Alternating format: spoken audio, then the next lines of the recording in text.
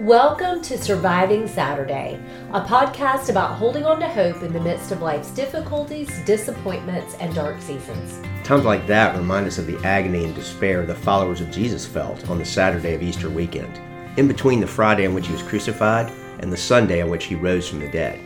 That Sunday forever changed the way that humans can relate to God. But what does it look like to be honest about the very real pain we experience in the in-between? To fervently cling to hope in the God who promised us his peace and his presence, at times when he feels distant or even cruel. I'm Wendy Osborne, a licensed counselor in Charlotte, North Carolina. And I'm her husband, Chris, a marriage mediator, conflict resolution coach, and trauma-informed storywork coach.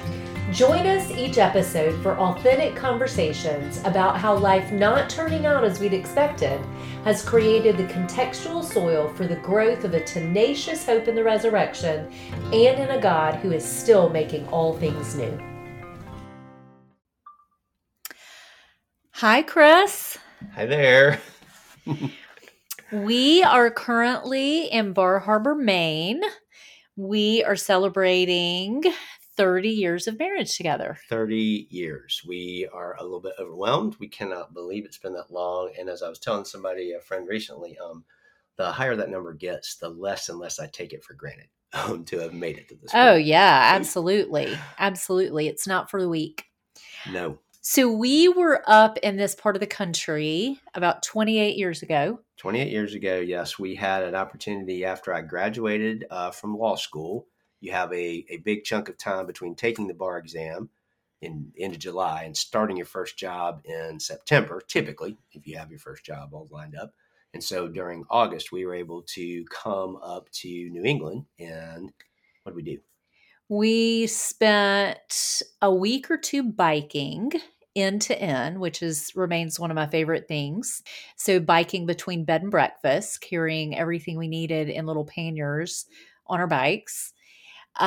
We spent a week on a sailboat. Yes. And were responsible for helping hoist the sails, take down the sails. They fed us like kings and queens every night. Yes, but they worked you during the day. They did. They did. Basically got to learn how those big sails went up and what a jib was and how not to let it smack you in the head as it's coming over when you're tacking and all that. We brushed our teeth on the I don't know, what do you call the front main part of the boat? And we spit into the ocean. I forgot about that. Kind of took a little cup of water with you. Well, that's because if I recall correctly, there wasn't any room to stand in like the cabin. Like no. You had a cabin that had like a bed in there and there was maybe a place to put your whatever suitcase or gear we had, but there's no lounging or place to kind of hang out in your cabin. Yeah, you couldn't even really sit up in bed. They packed a lot of people on the boat.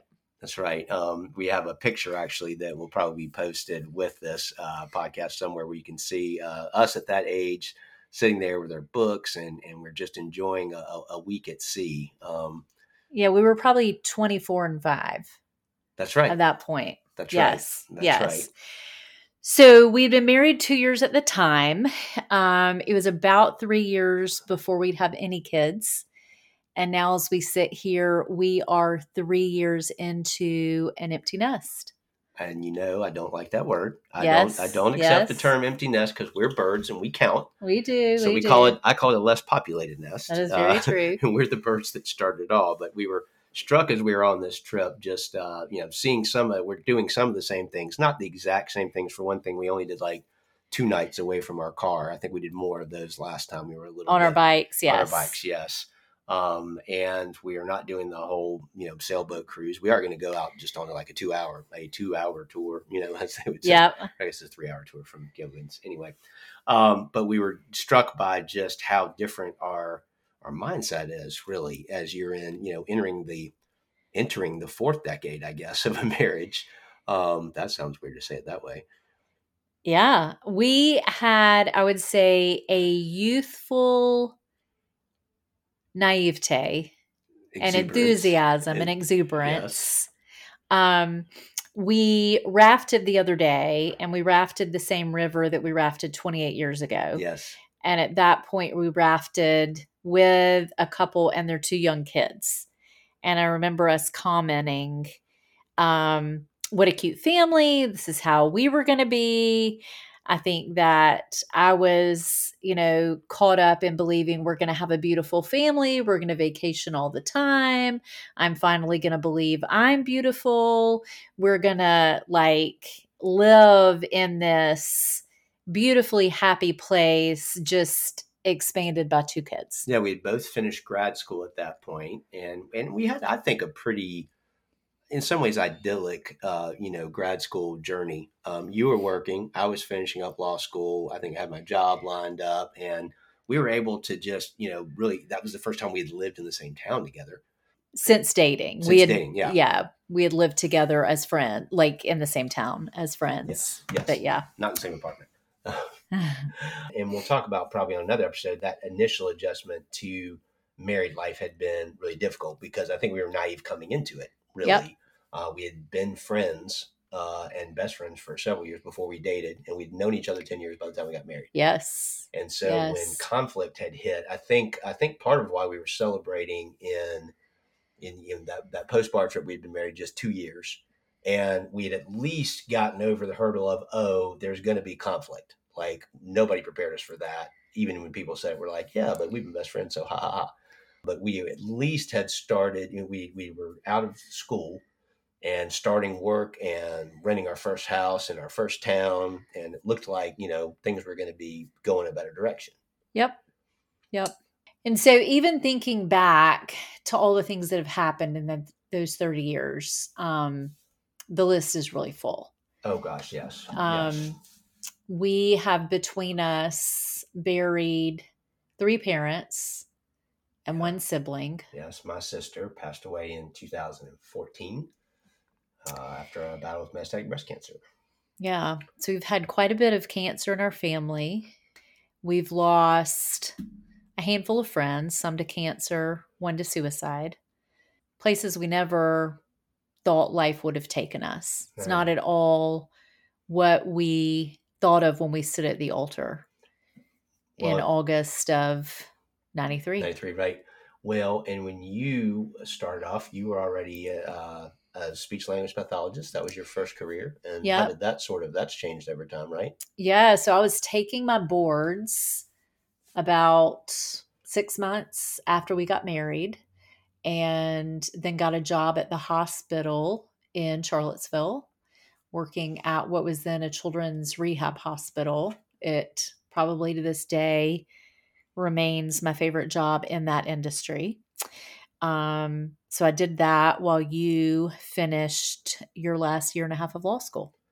That's right. And then you went on to do different things. Having Yeah, kids sort of changed our view on that. Yeah, so we had kids about 5 years in. And when we had our first, she slept so much, I was bored. And so I started a small private speech pathology practice from home and had former colleagues send kids to me who needed extra services.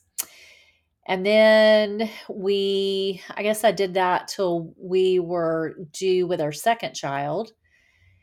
And then I was home with them, and then I homeschooled for 9 or 10 years. That had not been on the radar. That was not at all on the radar. We did not come up in that community. Not at all on the radar. And there were days, I would have had anyone in a moving vehicle pick them up. But most of the days, I loved it.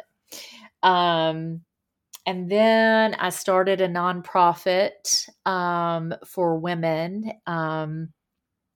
more around peer counseling with some friends. Did that for 4 years or so. Then I went back briefly to the speech pathology world. And then I went and got a master's in counseling. Well, and I think that's one of the places where life sort of derailed plans, because you had started Fixing Our Eyes was the ministry, and we had a board, and you were really doing some good work. And I think it was the death of my sister in 2014, followed by the death of your father within like a few weeks of each other. Yep, they were 2 weeks apart. My dad and then your sister 2 weeks later. And I remember that just sort of being kind of, you were tapped out. I mean, that was the end kind of being able to fundraise, being able to support. You were just kind of like, I need to just back off. Yeah, I had gotten clearly to the end of my own strength and I had nothing else that I could give. And I needed to recover and to just be and to let, quite frankly, Jesus just pour into me. And so I felt like I was, like, figuratively speaking, kind of comatose. I was just sort of hobbling at that point. Yeah, and you went back to work partly because I think it was something your dad had said before he passed away about, hey, you could get your license back. There was some kind of timing on getting your speech license back, where if you did it by a Hmm. certain time, you wouldn't have to take certain tests or something. And so in the spring of 2015, you go back into um, being a speech therapist, kind of working for, I think you did outpatient, in-house or in home Yeah. for a little while, and then got a great place with CMC. And during that time, I had been working as a lawyer. I had more job changes than I expected to in that Yeah. career. Certainly, I started with a very small law firm, and then got to clerk for a judge for a couple of years, which was fantastic. Went to another small law firm for a very brief stint. That did not end well, actually. We'll probably talk about that on another episode. But I found myself, with two kids. The second one just had been born, looking for work, Yeah. and landing at a great law firm where I ended up staying for 11 years, becoming a partner and enjoying the people I worked with there. And that was there was a good season there. But I also discovered during that time that I really loved teaching, and I started an education business on the side called Real Time Creative Learning Experiences. And that sort of woke me up to, I actually like this teaching stuff. Something about that is more appealing, more life giving than just being a lawyer. And that turned into getting to teach at the Charlotte School of Law, which we had for a little while. That may be a whole episode series unto itself another time. But so it was in that spring of 2015. You go back into doing speech. You're doing that a little bit, adding some money to the cash flow while I'm teaching. And then that summer was when I had to make the decision of whether or not to leave the law school, and keep going with that. And so this is, I guess, that would be 12 years into the marriage at that point. We're in 2000 and wait, no, that's more than that, isn't it? I think it's more than that. We can't really do math right now. We're on vacation, That's but right. Vacation brain. yeah. Sorry. But to 2015, that's right. That would have been 20 years into marriage, 23 years. Yeah. But notice, I mean, just the constant theme of there was so much more change. We didn't expect to change jobs that much. We haven't moved towns that much, but we lived in, I think we were counting 5 different houses in Yep. Charlotte, Yep. as of most recently. And so there's a lot, that's a lot of changes. And maybe say a little bit about what, as far as educating our kids, we started with homeschooling, but where else did we go Oh, with well, that? we originally had one school picked out and Savannah got waitlisted. And we thought we were just filling 1 year. So we decided to homeschool. So we didn't get her plugged into one school just to move her. But it ended up that we really loved the community that got built around our homeschooling friends. And so we did that for, like I said, 9 or 10 years. And then we kind of opened the floodgates and between three kids did a little of everything. So we did public elementary school, public middle school, public high school, charter middle school, Christian private high school, Catholic private high school, middle college, arts high school. We kind of did everything. Again, something we never would have guessed. It was very different than the educational career you and I had both had. Oh yeah, I went to one school from 6th grade through 12th grade. The same, it was a private school in South Georgia.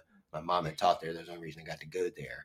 But I had constancy. You were in the public school system. You moved around several schools, Just but because it was elementary, middle, and high, and they were kind of changing the zoning, but I was in the same system with most of the same kids the whole way. and I remember people giving us the freedom that, oh, you don't have to do the same thing for each child or for each child at each stage of life, and that was really helpful. But it was so different from anything we expected, and those transitions were challenging for each of our kids as those things happen. And again, there was just so much more change than constancy during that whole time. It was really, I think we were well into it before we realized this change and disruption and things not going according to plan. That's actually more to be expected. Yeah, and it was just very different, I think, from what we had known in life. My family had had a lot of stability. I grew up in mainly two different houses for most of my life, and my parents had the same jobs, and I went to school with most of the same kids. And so it was different than what I had in mind. Yeah. And I think through there, I mean, faith was a constant for us, but faith was a journey that we were on as well. Yes, a definite journey. Yeah. Say more Um, about that. so I knew a lot of theology in my head, a lot of scripture. It was during the time that I think it was between our first and second child being born, but I was in a women's Bible study and there was an emphasis on scripture memory. And there was even this program that we purchased. I think it was called Memlock System. And I some remember the older black binder. women, Yeah. yeah, it had like this plastic binder. You open it up and it had all these like cassette tapes in it. And you would listen to scripture and memorize passages and a new passage every week. And then on Friday, you would rehearse all the ones you had been memorizing. And so there were people who were, had committed whole Psalms to memory or whole passages of Romans. And so I got really into this. And I remember I was told, your mind is the Holy Spirit's toolbox. And so fill it with scripture that the Holy Spirit then can use on your behalf. And so that made perfect sense to me. And so I bought into this program for as long as I could and committed a lot of scripture to memory. And that was pretty new to me. And it was indeed really helpful. But as I went through what I would now say are dark nights, just painful places in life where I couldn't locate Jesus. The scripture that I had memorized wasn't always able to speak to exactly what I needed. And I came to realize much later it was because the scripture was appealing to my left logical brain, which was beautiful when my left logical brain was online. Yeah. But when I was triggered, I was operating out of my right brain, which is the emotions that really got consolidated when I had gone through painful experiences when I was young. And so it was like trying to talk my mind, trying to talk my body out of what it believed to be true. Or And sometimes it it just was, wouldn't work. oh, that was just my mind trying to talk your body. Well, that too, That didn't work and that so didn't well. work any better. No. And so the scripture memory was great, but it has helped me more the more that I've healed.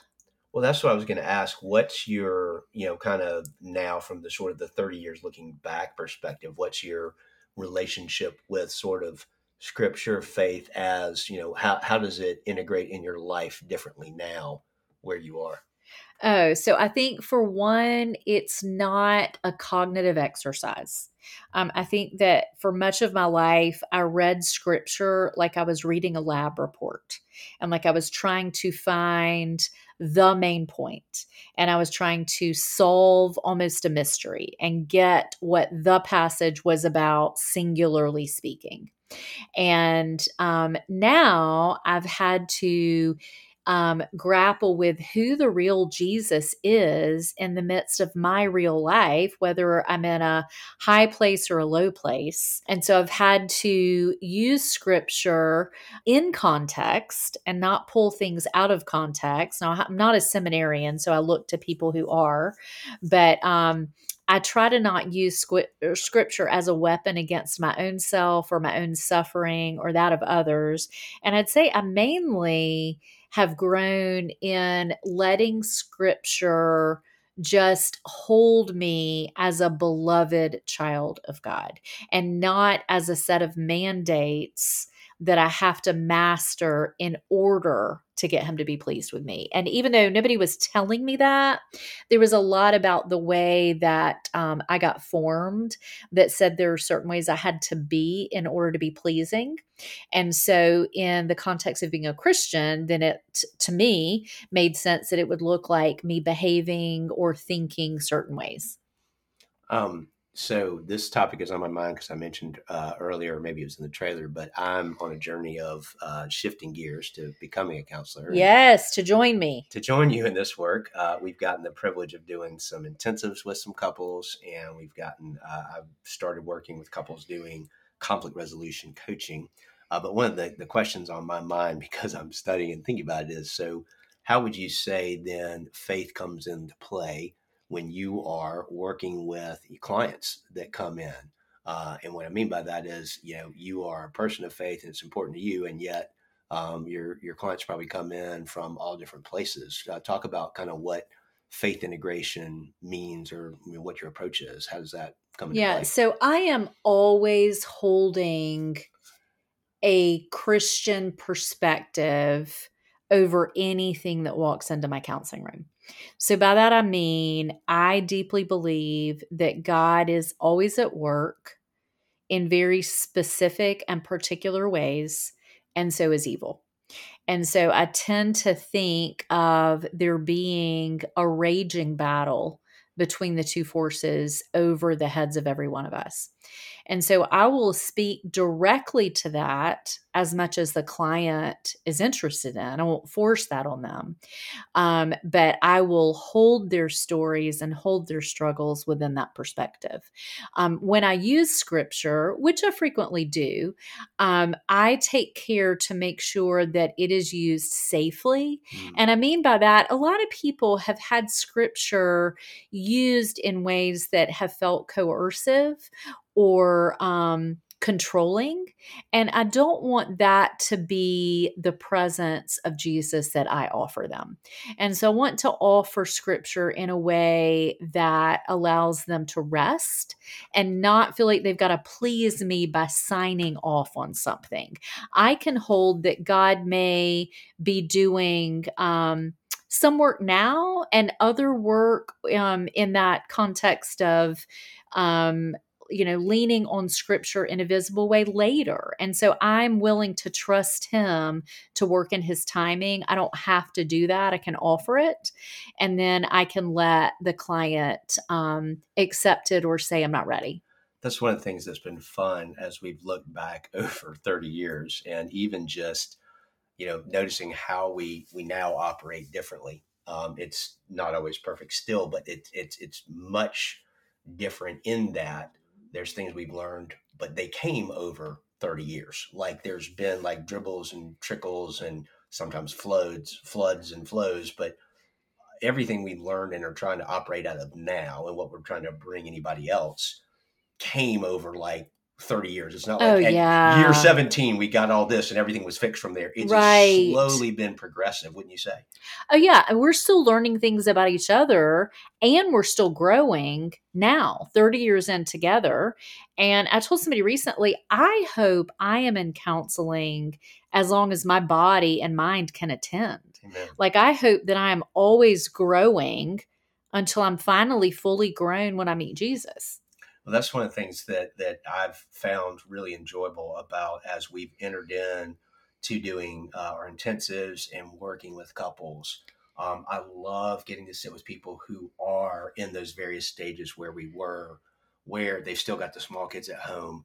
The wheels are falling off in terms of how they communicate and deal with one another. They aren't. I mean, God bless them. They hardly have any time for one another. They've got a Yeah, it's professional rough. career, they're raising kids. Their kids have needs because they're supposed to. That's how kids Hmm. work. And I've loved this idea of, well, we're at a life stage now where we can bring compassion and kindness. And we're like, there's nothing anybody can bring that we don't say, oh my gosh, we felt something similar. Maybe not the exact thing, but gosh, yes, it's hard. Yes, of course you're missing each other during this incredibly busy stage. And to be Yes. able to give some hope and say, hey, look, if you can hang with each other through this time, if you can try to find each other, and you have to carve out time for each other, and it is so stinking difficult.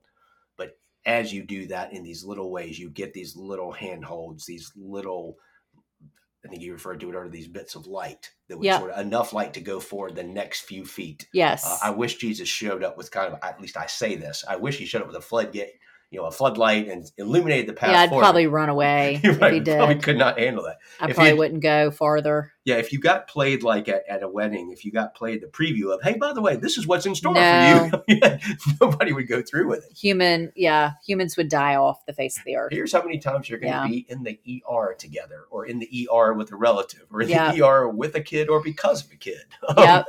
Yep. You're just not thinking of those. And there's something beautiful to the naivete and the lack of awareness that you come in with, and it's difficult. Yes. Because then you run into trouble. You run into, wait a minute, you are not the person I thought you were under stress or without rest or whatever. You just don't know a person until you're really trying to do life with them.